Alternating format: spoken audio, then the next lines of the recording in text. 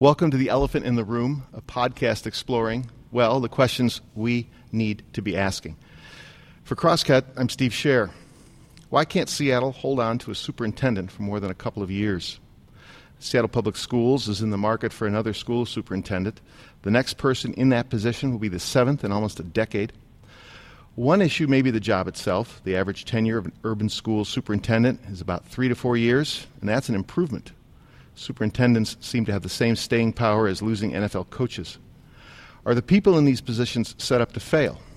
And is even focusing the question at the top level of leadership obscuring the real factors that determine the success of a child in a public school classroom in Seattle? Zithri Ahmed Salim is nonprofit executive and developer of several award-winning STEM education programs.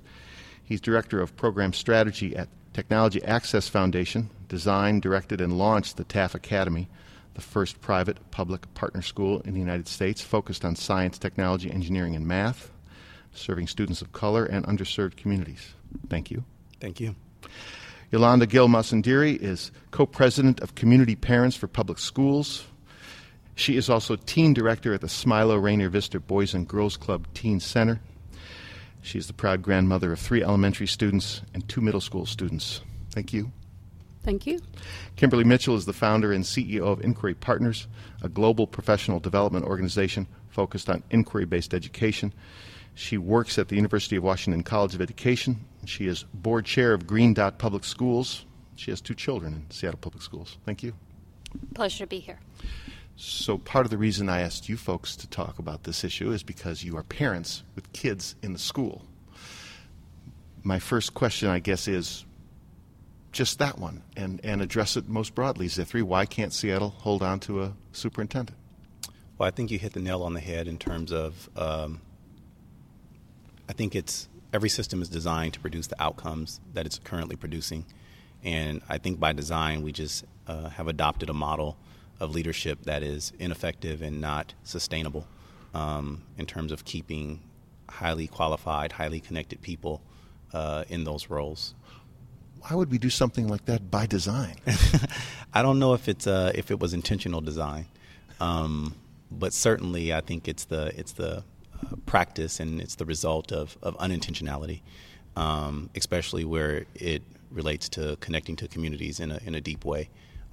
So we adopt a model much like you mentioned earlier, an NFL coach or even a CEO of a company, where there's this disconnectedness between the types of people who get into those roles and where they see themselves in terms of their career trajectory and where communities are at today. Yolanda, how would you answer that? Why can't we keep a superintendent? You know, I'd have to agree with Zithri thus far on what he said, but I think that overall, our system's not set up for success. It's very dated in a number of ways, and I think we are facing incredible challenges at a number of areas or a number of levels. One is our school board structure. Another is when we look at how things are set up for kids to enter our school district, such as the lack of early learning and education opportunities, which need to be universal. And, of course, we have that great, huge issue, which is funding or the lack thereof. Yeah.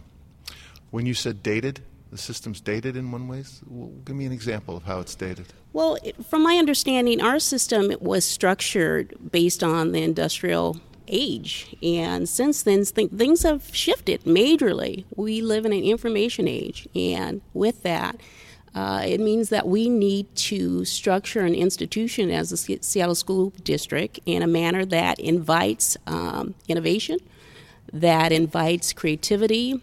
We need a system that welcomes huge human capital in new ways, and I believe the current system doesn't allow for that. And also, it doesn't allow for a real innovator to come in and really look at structural and systematic changes that could ultimately change the way we do business and, most importantly, how we educate children. I want to come back to that question of roadblocks, but the same question to you, Kimberly. Why can't we hold on? I think I would agree with both Yolanda and Zithri. I also think there aren't enough people who really care And I think there is this, that we as a city have been satisfied with mediocrity, and in many cases with low-income children and children of color. We have not advocated enough to do what I believe a superintendent needs to do, and that is to close the opportunity and achievement gaps in the city. I think it's too easy for people to opt out of the conversation. Many parents have opted out of public schools. The electorate, if they don't have children in our schools, have opted out of the conversation. So we need to ensure that people start caring again about this system and designing a system that works for all kids, not just some. Now, in talking to all you and to talking to other people, one thing that you pressed me on and you pressed me on too, I think you all did really, was that maybe we're looking at the wrong question because we're looking at a top-down question. Mm-hmm. Why has it been so hard to look from the grassroots, Cithri, and look up to answer this issue? Well, I think it really depends on which community you ask, and if you ask, 4 people in 4 different communities, you'll get 4 different answers. So I'll speak from the perspective and standpoint of a person who grew up on Yesler, attended Garfield High School. I think a big part of it is we just have a habit, an institutional habit, as it relates to districts of both marginalizing and choosing not to hear voices, or looking at the wrong data, or not collecting the wrong data, even choosing to acknowledge that it's there. So from that standpoint, I spent the last 4 weeks walking around the central area in preparation for Hack the CD and just talking to families, talking to students. And for the most part, people are unheard. So we really can't, at a systems level, we can't speak to what's happening in those communities. And the people who are heard typically are the usual suspects and not necessarily fair brokers and true representatives of the needs of those communities. Communities aren't being heard. I talked to who's now the superintendent of the Port Townsend schools. Mm-hmm. You all recommended me reaching out to him. Mm-hmm. His argument was the next superintendent has to do 2 things.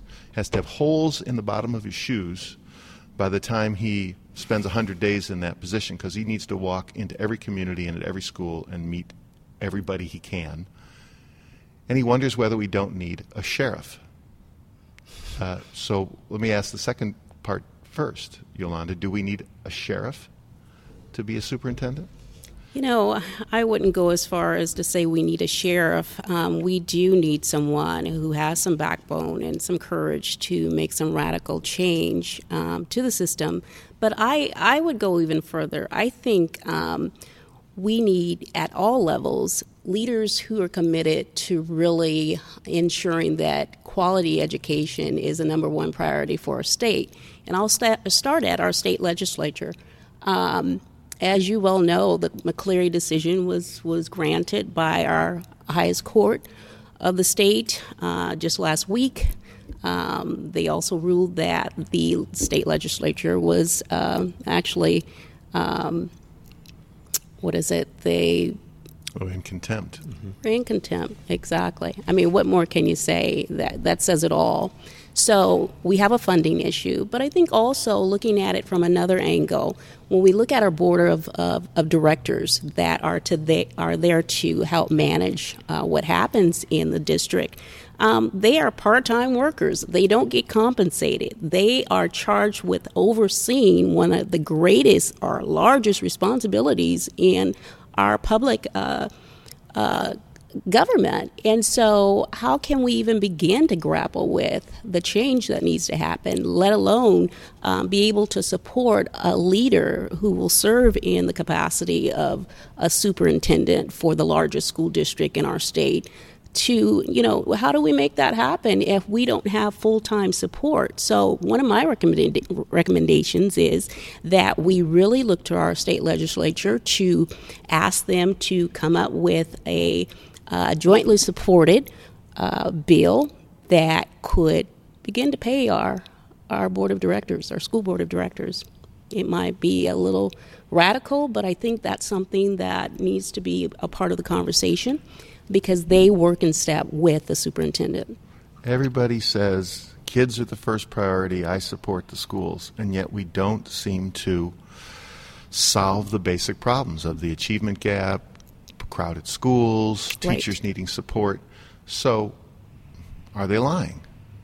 Or are they pulled in so many directions that they don't keep their eye focused on the client, the child? Right. That's a great question, Steve. I think, again, it goes back to early learning. The data shows that when we invest early on, there's a greater chance for children to succeed in school, meaning they can make it and graduate at the end of their high school years. And so early investment in early learning means that we provide universal pre-K, and then also we provide all-day kindergarten. And for a district the size of the Seattle School District, that has to be a top priority. Otherwise, we're kidding ourselves. I don't know about any of the past superintendents, but if I were a superintendent, I'd want to be signing up for a winning team, or at least a team that has potential. And if you know coming in the door that you are going to have a hell of a chance trying to even get the scores in the testing to rise or even make a dent in them, well, then that's the first thing I'd be looking at, early learning. Exactly. Yeah, I was going to say, well, one of the things that struck me is, thinking of our students as clients of the system, and they're just not the way things are today. If you think about the model of Facebook, people who use Facebook aren't the clients of Facebook. They're the users, right? The clients, the actual customers, the advertisers. So we have a similar situation with our public education system where students are just seen as users of the system. And the people who are actually the customers of the system is a good question because it's certainly not the students and the families, certainly not those students from impoverished backgrounds and those students of color. So I think that's part of the problem, is that we've built an economic engine and kind of this layer of business on top of the matter of educating students, and where their value is just seen as users of the systems, occupying seats and not necessarily the intentionality in providing real service. Let me follow up on that with me, because why aren't the students, I understand that they move through and so there's a different student in that chair every year, but why aren't the students the client? Well, I think there's been attempts over the years to gather student voice through student surveys beyond student satisfaction surveys, but to really get a sense of how students are perceiving their experience in the classroom, in individualized classrooms. But I'd really like to return to this idea of the superintendent, because I think leadership really matters. I do agree that early learning, more funding, listening to student voice, they're all critical components.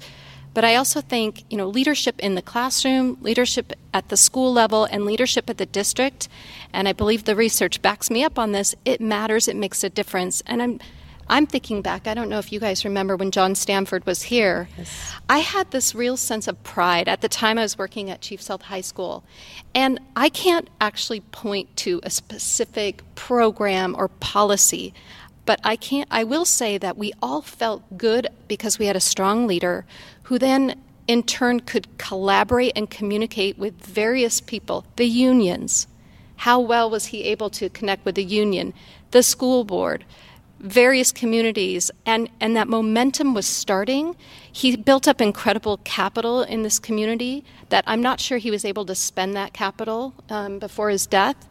And then I think to someone who I respect and admire greatly, and that is Maria Goodloe Johnson, who, if you look at the data, she was actually a superintendent who was beginning to close the achievement gap in this city. She was making some very, very contentious, bold decisions, but she didn't build up that capital that she needed, and that communication was needing to communicate with various constituencies.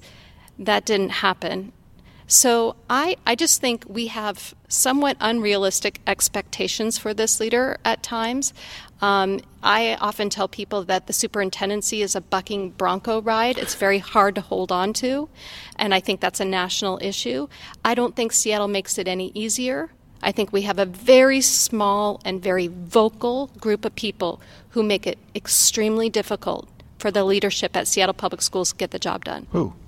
Who are those people? You don't need to name names, but what's their interest? What's their constituency? Why are they even doing that? I think it's people who are very focused on neighborhood issues, specific issues in their community, and people who don't get the big picture and don't have all students in mind when they're advocating. But what's your reaction to that notion of Stanford or Goodloe Johnson as having been leaders who were putting us on the right track? And Yolanda, I'll ask you that same question too, but Zithri? Yeah, so my perspective is more, I was actually, I think, a student during when Stanford was a superintendent. And I think there's some, there's the technical things that change about the district and schools, and those things evolve and shift. But on the adaptive side, what really happens, when you're walking down 23rd Avenue on Cherry or on Union. I'm going to interrupt you. Yeah, be in front of that mic. It's a cardioid mic. It goes like that. Yep. But go ahead. On the adaptive side? So on the adaptive side, I think, when you walk down 23rd Avenue or you walk down Yesler or you're in, Bryant Manor or you're down on Henderson, I haven't seen real change in talking to families. I know some outliers, I know some exceptions, but in terms of the overall impact that this district has been having on my community, I haven't seen real change, regardless of the superintendent. So again, it's what problem are you trying to solve? What's your focus? Who's your client? Who's your customer? And how do people see themselves in terms of their role as leaders serving these communities? And I think you're accurate in saying that there are folk, north of Montlake who may be a little bit myopic in how they see education and what's important. And, the minute you get momentum at a policy level or at a district level, they can roll the wheel back a little bit on you. But even that being what it is, my mentality tends to be more of a hacker and say, so what? Now, what do we do? And if you look at what we did with Taft Academy, and I would like to point out, Superintendent Tom Murphy and his folks down there, Josh Garcia, Sally McLean, at Federal Way. Federal Way, yeah. Yeah. So we were able to go in and establish a real partnership where, we didn't need to go through a lot of the bucking bronco type of dramatics that can play out in the backdrop of education. It really was, a superintendent and his staff wanting what's best for kids and realizing that the district isn't the end-all and be-all of solving those problems, and allowing and inviting, that's the word Tom Murphy used, extending the invitation to Taft to come in and be able to provide some of those sources, those resources. And I think until you get to the point where we stop looking at districts and schools, not just from the standpoint of not having all the solutions, but as you look back at the funding equation, people talk about equity in education. For me, equity is what appears on a balance sheet. And we have to look at not just the funding of schools, but the funding of communities to empower themselves to actually provide solutions in the education space. If that's really what we want, is to close this gap. It's not just about funding more teachers and districts and superintendents. Yeah, those things are important. But what we really know from history is that communities have to lift themselves up. Yeah. Hence the Hack the CD, which is about helping businesses start in the CD, in the Central District. Yes, sir. Your thoughts about the question of leadership, Stanford and Goodloe Johnson? I was actually very attracted to Superintendent Stanford when he was around. I remember him just having this huge rally at the Memorial Stadium, and teachers, parents, kids, everybody just showed up, and we were all just jovial and happy, and we thought we had a great leader at the helm. And I believe the majority of people in Seattle would say at this point in stage in our history that doesn't exist anymore. I will go back to what Zithri just said about the lack of equity in our communities. And we well know that there's a huge disparity with what happens south of the Ship Canal versus what happens north of the Ship Canal. And if we don't have a leader or leaders who are willing to look at that, then we will definitely get nowhere. I would definitely have to say that I do believe that communities need to be lifted from the ground up, and they need to be empowered with the resources, be it economically, socially, you name it, to get the job done. With that being said, I believe that parents play a huge role in that, and how we engage parents matters in this district. So at the end of the day, I just believe that the leadership that is required at this point in this stage is one that can look at the real challenges that we face, and then who's willing to, again, roll up their sleeves to do something about it. But it can't be, we want the same thing in the North End that exists in the South End, and so on and so forth. It has to be based on what the true needs are of a community, and then going from there. Yolanda Gil-Masandiri is a longtime community and education activist. Kimberly Mitchell started her career as a Teach for America teacher in 1991, and as he said, the three odd men, Salim, grew up in Seattle, grew up in the streets, had to figure out how to navigate this system. This is The Elephant in the Room from Crosscut. I'm Steve Scher.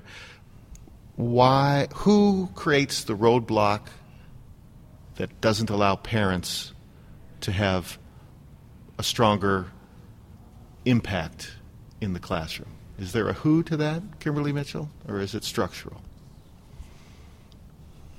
Wow.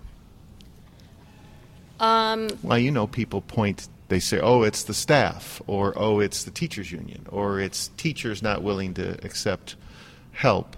But you're all involved at the classroom level in this, and so I'm wondering what you think. You may be asking the wrong person, because I actually feel like in some neighborhoods, and including the neighborhood in which I live in Northeast Seattle, there's no shortage of parents who are helping out every day. It's almost like schools are being helped to death. So I don't know. Helped to death by parents. Yes, I think sometimes it definitely gets in the way sometimes of people doing their work. So I would cede that question to people who... Well, is that part of the same issue that you were mentioning about different interest groups, as if you were saying, can roll things back? They're so embedded in the school that they're not seeing the big picture? Absolutely. Absolutely. Where do they... If that's the case, there are enough parents involved, then what's the issue that's keeping parents from... we say children are the customers or the clients. Really, it's the parents being well served. So what's keeping them from being more fairly served? Or who? I think the who is a really large and complex question that spans multiple generations, and we have to be honest about the society that we live in and have some truth telling to really get to the core of that.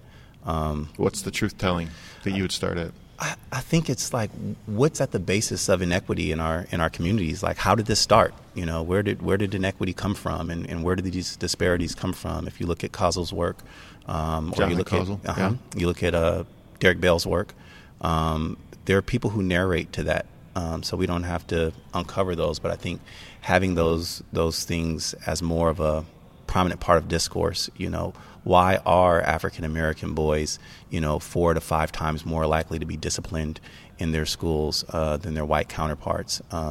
When you start asking some of those questions, and whether it be around behavioral data or achievement data, I think you start getting to the root of some of those challenges. And it really is we don't like asking the who question, because everyone at the table could look in the mirror and point the finger, because it's us. We're a community, and we all have roles in making sure that our system and our communities are more equitable. And to the extent that we do or don't do that each day in our lives, we're all culpable. But each of you are working for multiracial nonprofits. Mm-hmm. I mean, CPPS there are whites, there's blacks, there's Asians, there's Latinos. Same at TAF, same with what you're doing. So it's on the table. Mm-hmm. Is it? Who's keeping it from being the truth-telling, I guess, might be a way to ask this, Yolanda. It's quite interesting that the subject of parent engagement is pretty much kind of the buzzword out here as it relates to nonprofits that serve schools, the community-based organizations. At CPPS, the interesting thing is we just applied for a grant to take on or adopt a program that was founded in Chicago. In fact, last week I was there to learn about the program, and that is the Logan Square Neighborhood Association model or program that deals with parent mentors. It's a program that allows parents to come in, be trained, and work directly in the classroom with teachers. They also have time for leadership development, professional development. And what it tells me, and based on what I've learned, especially from nationally renowned author Pedro Nogueira, excuse me, he was able to do some research and go to a number of schools around or in communities around the country. And what he found was that schools that opened their doors beyond their regular hours, who engaged parents where they were, basically were there to provide the wraparound services and partner with the CBO organizations in the community to come in and to work with families and children after hours, were more successful. They found that parents were more engaged, and in return, kids were able to learn and succeed in school. So the Logan Square model basically has adopted that approach to education and to parent engagement, and that's what we're going to bring here to Seattle. Well, Kimberly's saying that maybe there's too much love in North End schools. So is there not enough parent love in South End schools? Is it? We've heard in the past, parents aren't engaged in these communities, and I think we know what the quote marks mean, right? Well, the truth is, I believe parents are engaged in schools in the South End. The challenge is economically, the needs are different. When you have a household that may be ran by a single parent, and you're the sole breadwinner, you don't have the luxury of being able to show up at the school anytime. Does that mean that you care less about your child's education? No, not at all. It just means that in order to keep food on the table, to keep a roof over your head, you got to ensure that you have a job and that you have some income coming in. That's the difference, and that's what separates the parents in the South End of our city versus the North End, is the lack of mobility, lack of social and economic opportunity. And at the end of the day, that is the determining factor. So how does the school or the school district respond to that? And there's this, there's teachers who are supposed to also be advocates for their students, and there are principals who are supposed to be advocates for their students. So how do you think at Seattle Public Schools, we started with this question of what the superintendent's doing, but how are the principals and the teachers engaged, or are they encountering blocks? I think that you have some inconsistency. You have teachers and principals who are doing an incredible job despite a lot of support. And you have some who are not doing the job, who are not showing leadership. But I want to go back to the importance of the superintendency, because when you have a revolving door with a superintendent, you have a revolving door with senior leadership. So I'm just going to read this because it's jaw-dropping. We are, as you said earlier, we're on our fourth superintendent in 4 years. And since 2005, we've had 7 chief financial officers, 7 VPs of human resources, 6 executive directors of special education, 4 chief academic officers, 4 chief operating officers, 5 chief information officers, 3 general counsels, 3 communication directors, and 3 deputy superintendents. And in 2012 alone, 36 principals and assistant principals, that's 20% of the total leadership, left the district. This is incredible churn. An organization cannot find its footing with this kind of churn. So, it's pretty miraculous that we're holding on, and it's also not surprising that too few of our students aren't getting the education they need and deserve. That's Kimberly Mitchell. I want to. What's your reaction to that churn? Does that frighten you? The way it frightens her? No, not at all. How come?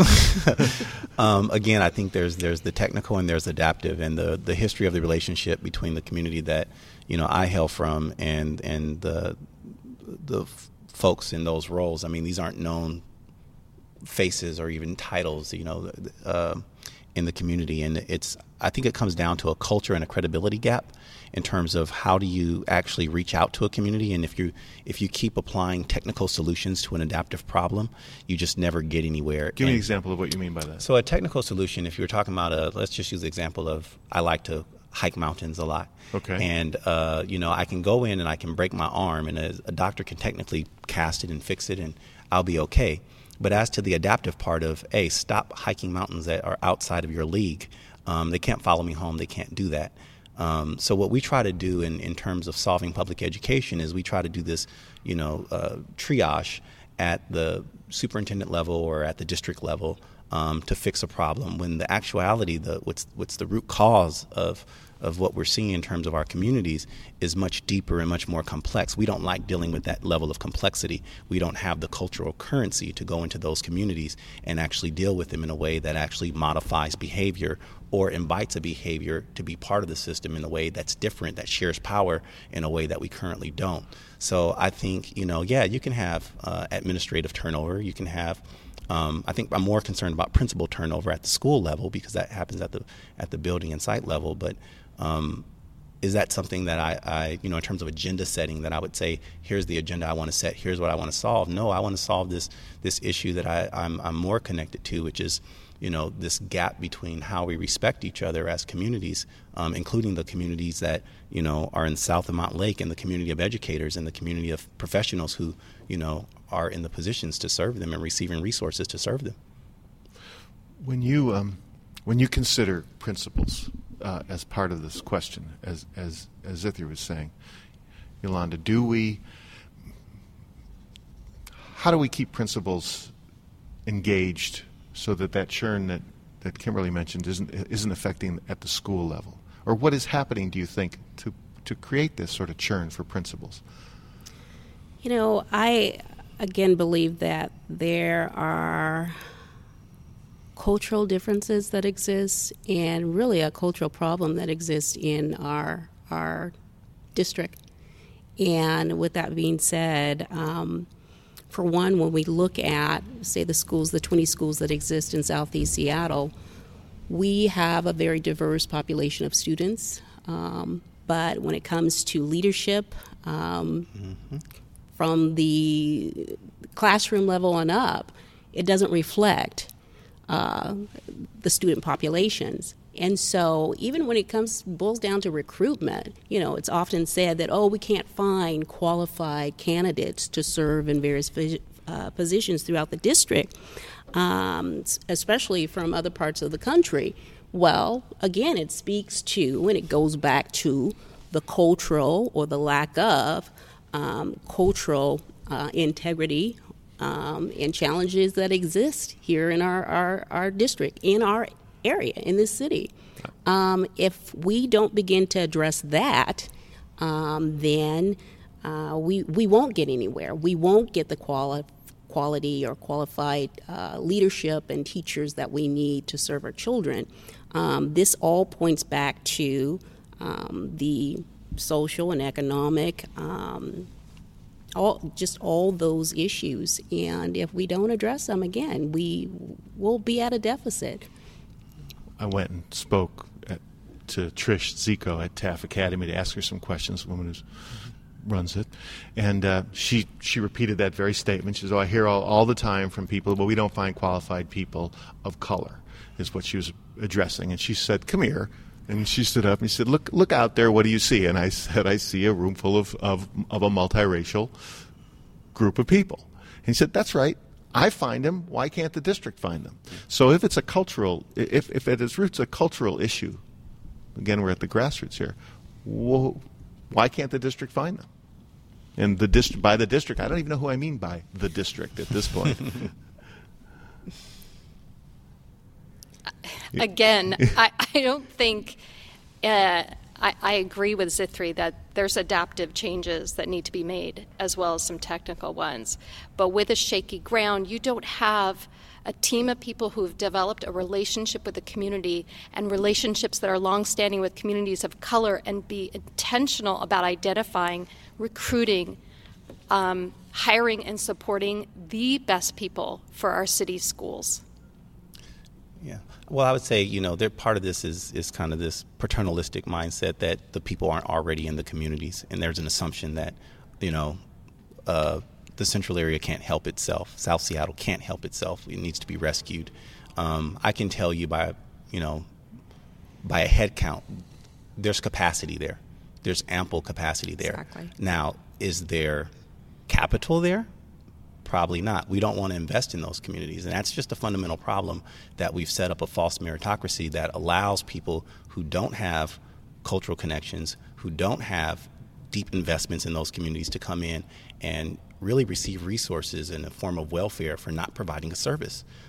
We have to go and actually look at those communities and say, who are those leaders in those communities that we should be investing in? What are those programs? What are the TAFs? What are the Rainier Scholars? What are the Martinez Foundations that are in those communities? And raise those programs and those organizations up.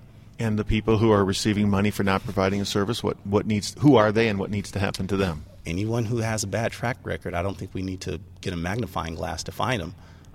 But I think we have to start looking at, how do we take what's working in the people who are connected and raise those narratives and those organizations up, and what can we learn from them?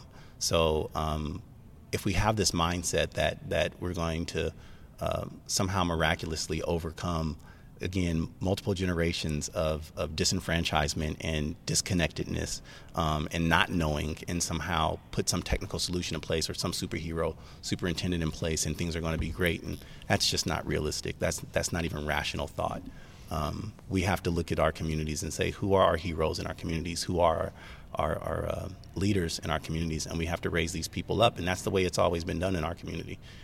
Nothing has been conceded. I'm always impressed at the ongoing optimism of black folks and impoverished populations in this country, to continue to expect things out of these institutions that just haven't provided much. So I think if we're going to get it done, we have to start looking at where the work is actually going to happen. And that's folks like me. I'm a high school dropout originally, and I just graduated with my undergraduate degree in June. Here But I you've am. been working in the system, on the STEM system, for how many years? 15. I'm a hacker. Well, who gave you the in to start doing that work? And that's what it is. It's not about who gave, it's who shared, and that's Trish. Shared, yes. Yeah, that's Trish. Who shared the work? Trish. I would say Trish, yeah. She met you when you were a student? She met me when I was just coming out of the space of having bad experiences, and that same experience that she had of being the only one, or being in isolation on the east side, and was looking for a place where I could go back and have an impact. And there's, I got David Harris. We have a laundry list of folks who would do this work if we would put resources in place for them to do it and get out of their way. But we don't want to do that. We want to pay people to come from across the country with national organizations to come in and think they can provide solutions. That's just not real. Well, who's the we that Zethri's talking about? Are we talking about the school board, the community interest groups, teachers? Who's the we that's not opening up? I would say all the above, everyone you just mentioned. And, it really boils down to job security. Folks are in their positions, in their roles. They're very comfortable. They're used to privilege in a lot of ways. And so at the end of the day, push come to shove, if they have to choose doing the right thing, providing or basically inviting the right folks to the table to really impact change versus them holding on to their position and their job security, what's going to be decided and what the decision will be. So there's some hard decisions, again, that have to be made. And who's going to do it? That's the question. Well, that's what we point to a leader for, right? But tell me something before I circle back to that. How do we bring the teachers' union into this conversation in a way that they are partners and not the enemy? We don't have enough time, Steve. I think at Taft Academy, we work with our teachers' unions, and they're a collaborator in terms of what we do at Taft Academy. From the outset, from the first time we sat down with the folks in Federal Way, the union has been there and has been supportive of the work that we've done. So I don't think we need to castigate the unions as the enemy or obstructionist, because I do feel like people at the end of the day, at least ideologically, want the same thing. And if we have the time and space to sit down and kind of go over these things, then we can reach common ground. Yes. And Taft Academy is a partner school. It's part of Federal Way Public School District. And that's the beauty of it, is that we have worked with the union. And I think not all unions are the same. Not everybody has the same leadership. But I don't think we should automatically make that assumption about unions. Okay. You agree? I agree, and I believe that. But you run into some roadblocks. I believe there's room for change across the board, unions included. Yep. So, teachers feel threatened, though. I'm sure they might feel threatened, but at this point, we have a school-to-prison pipeline in place, and it needs to be dismantled, and we know who's in it. It's little black and brown children, most importantly our boys, and can we afford to allow that to be in the wealthiest nation in the world? I don't think so. Following up on something Zithri said and what you're saying, that pipeline has been in place for too long. Mm-hmm. And I think I do want to blow it up because this pipeline, whatever's happening seems not to be working for the people who are going to be the next generation. Can I just speak to just making an editorial something comment what Zithri was saying about the unions? I think what concerns me is the imbalance of power wherever it is. And I think race comes into this conversation as well. But teachers' unions are set up in the interests of adults in the system. And, I'm a former union member. I get that. But the problem is there's an imbalance of power because who is looking out for the students? They don't have a union. Parents don't really have a union either. So that's where I think it gets really tricky, is that you have an imbalance of power there. You're listening to The Elephant in the Room. It's a podcast from crosscut.com exploring the questions that we need to be asking. Yolanda Gil-Masandiri is an activist. She is co-president of Community Parents for Public Schools. Kimberly Mitchell is the founder and CEO of Inquiry Partners. It's a global professional development organization based on inquiry-based instruction.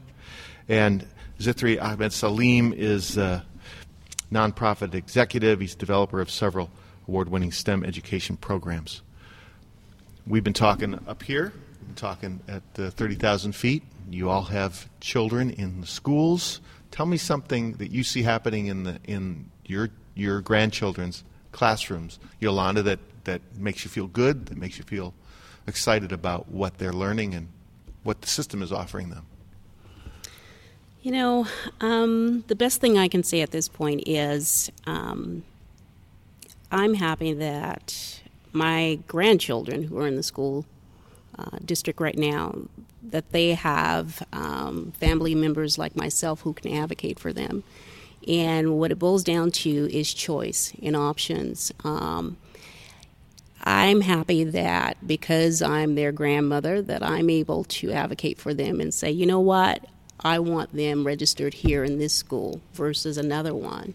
In our district, we have schools that are ranked from 1 to 5, and a number of them exist in Southeast Seattle, where my grandchildren live.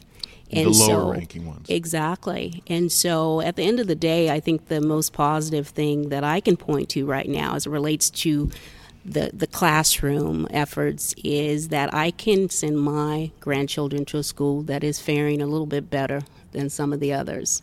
And so I feel very fortunate about that. Am I happy and satisfied about it? No, I'm not, because I know that had it not been for someone that's informed versus others who are not, that wouldn't be the case. And at the same time, I live in a community. So if other children aren't faring well or other children have to go to lesser performing schools, then I believe that we're all impacted by it. So I can see some good, but I definitely want to see a lot more.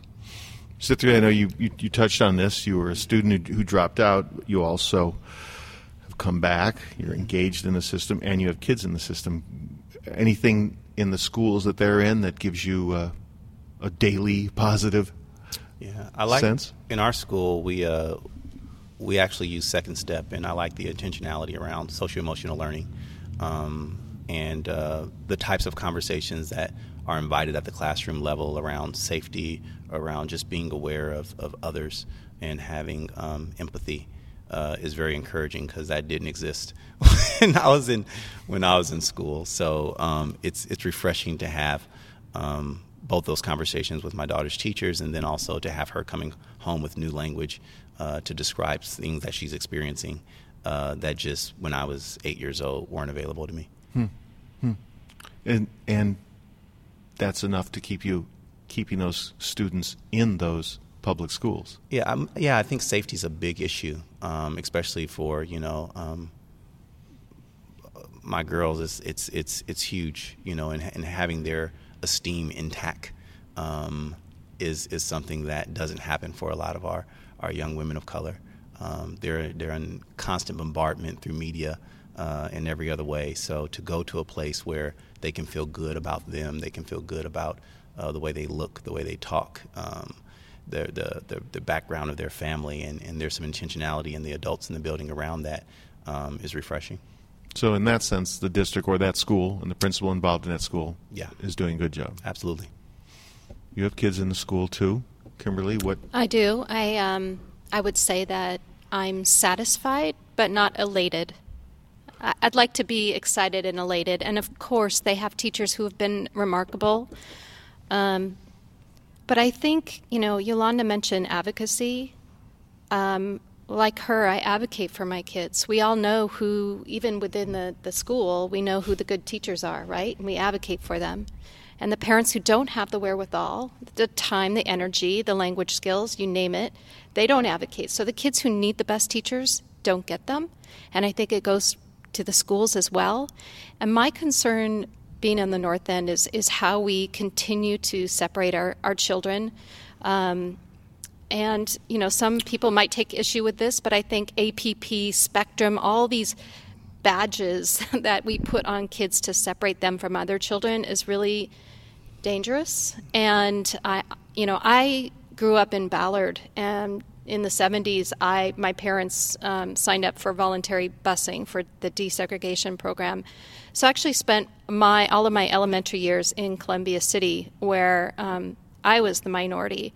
And I remember them giving us, even though I was the minority, they put us, most of us who were white at that school, in a separate class. So this I still see being perpetuated in our schools, and I'm just amazed that, now I'm in my 40s, we're still a city that is so separated by race and income. It's very sad. You both told me you see that too. Mm-hmm. Well, we know that it's not accurate in terms of people's intelligence, so what changes? Well, would you get rid of it, or what changes that? I think Federal Way started in Tacoma Public Schools now is adopting policies that have the outcome of automatically accelerating students. And I think that's a good direction to start. I'm not saying that's the end all, but it's a good direction to start. What does that mean, automatically accelerating? So that means that if a student qualifies, if for some reason they're not, being held back, recommended for being held back, that they automatically go into AP or APP. That's the default. Not you opt in, but you have to opt out. Right. And I think that's a good place to start. I know EOS, Equal Opportunity Schools, does some of that work in terms of finding missing students and getting them into advanced programs. But I also, my caution is, being a student who was in AP courses, I still think that's a low bar.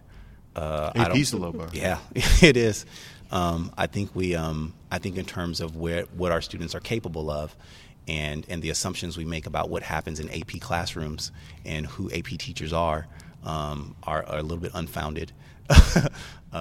So I would be a little bit skeptical or maybe just a little, that getting more kids into AP and AP style instruction is the right way to go.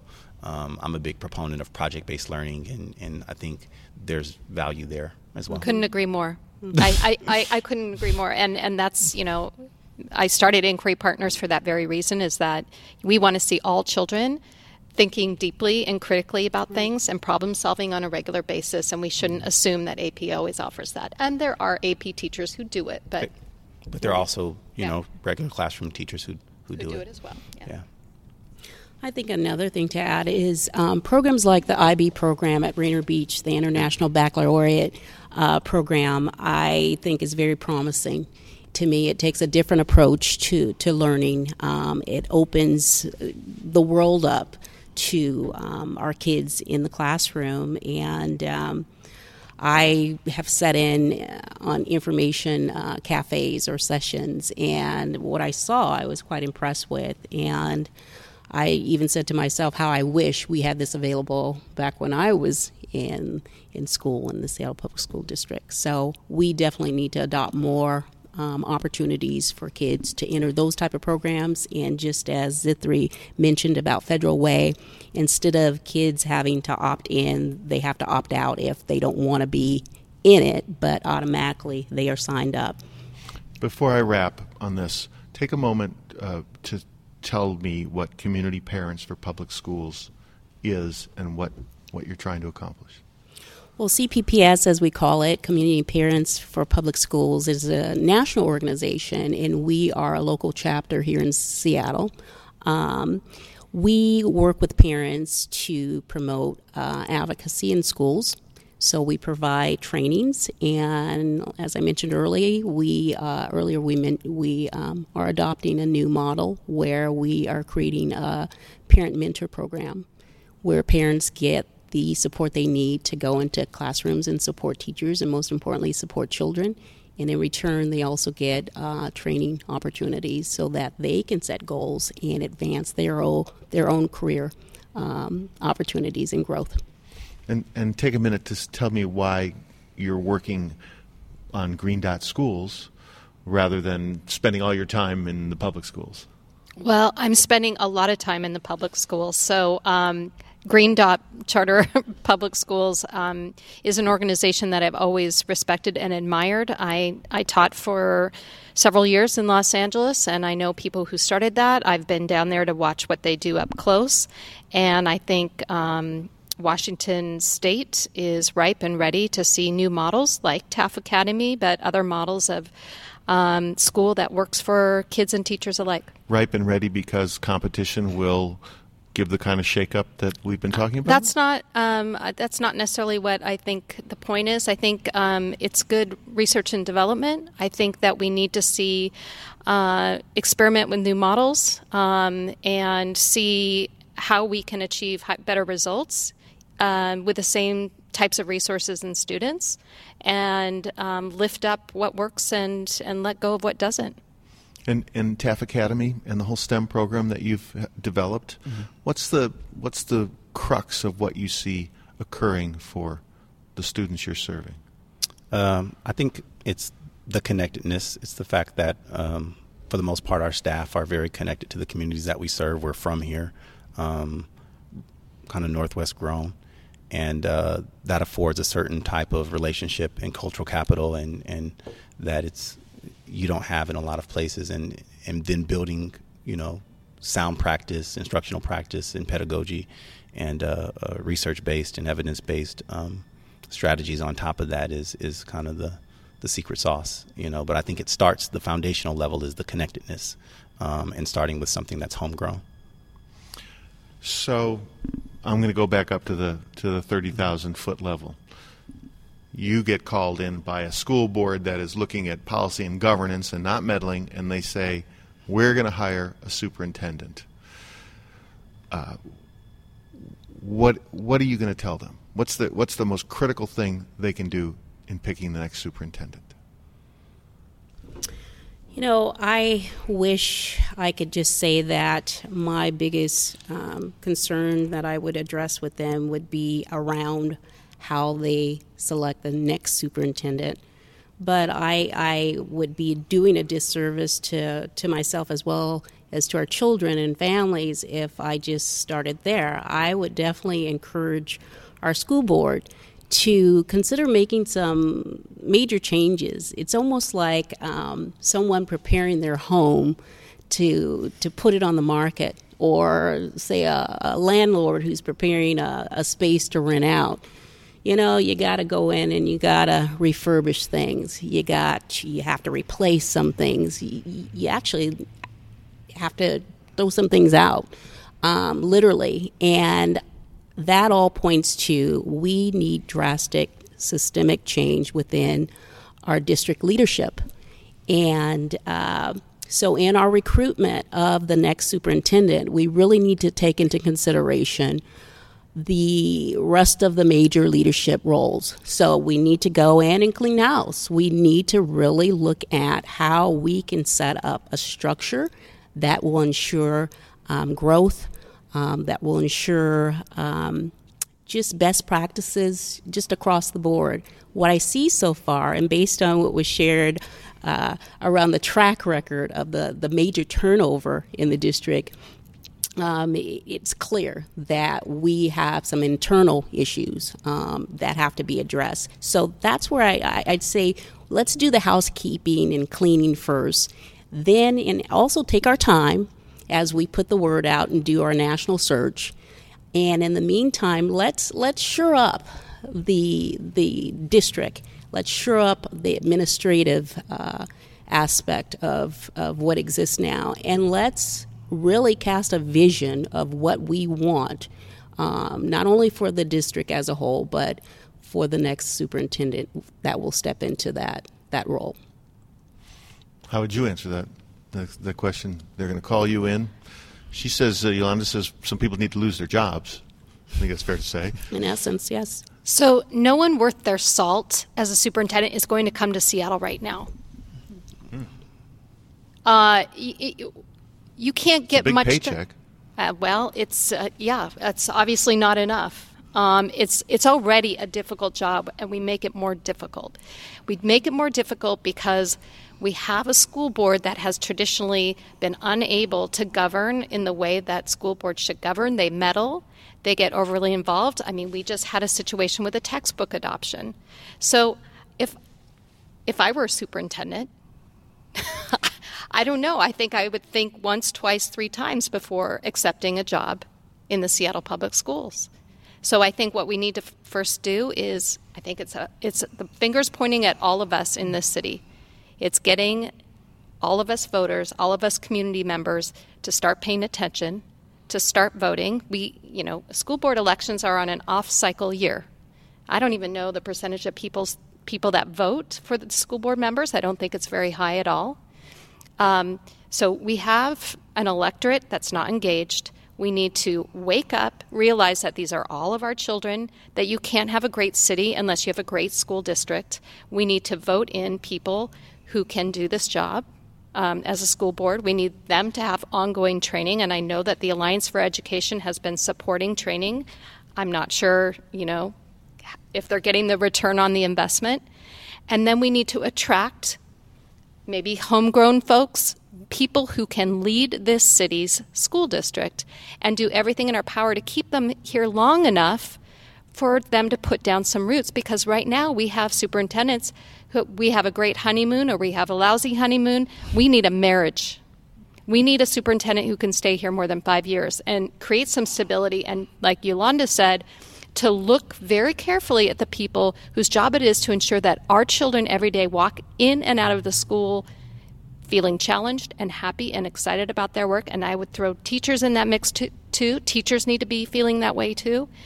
And I do think we need to start looking very carefully at the school board, the election cycle, who we recruit to run for the school board. I don't know if offering them a paycheck to do this job is going to get us quality. Who knows? I think that's up in the air. People have talked about, the mayor getting involved and appointing a number of folks or doing more at large instead of district by district elections.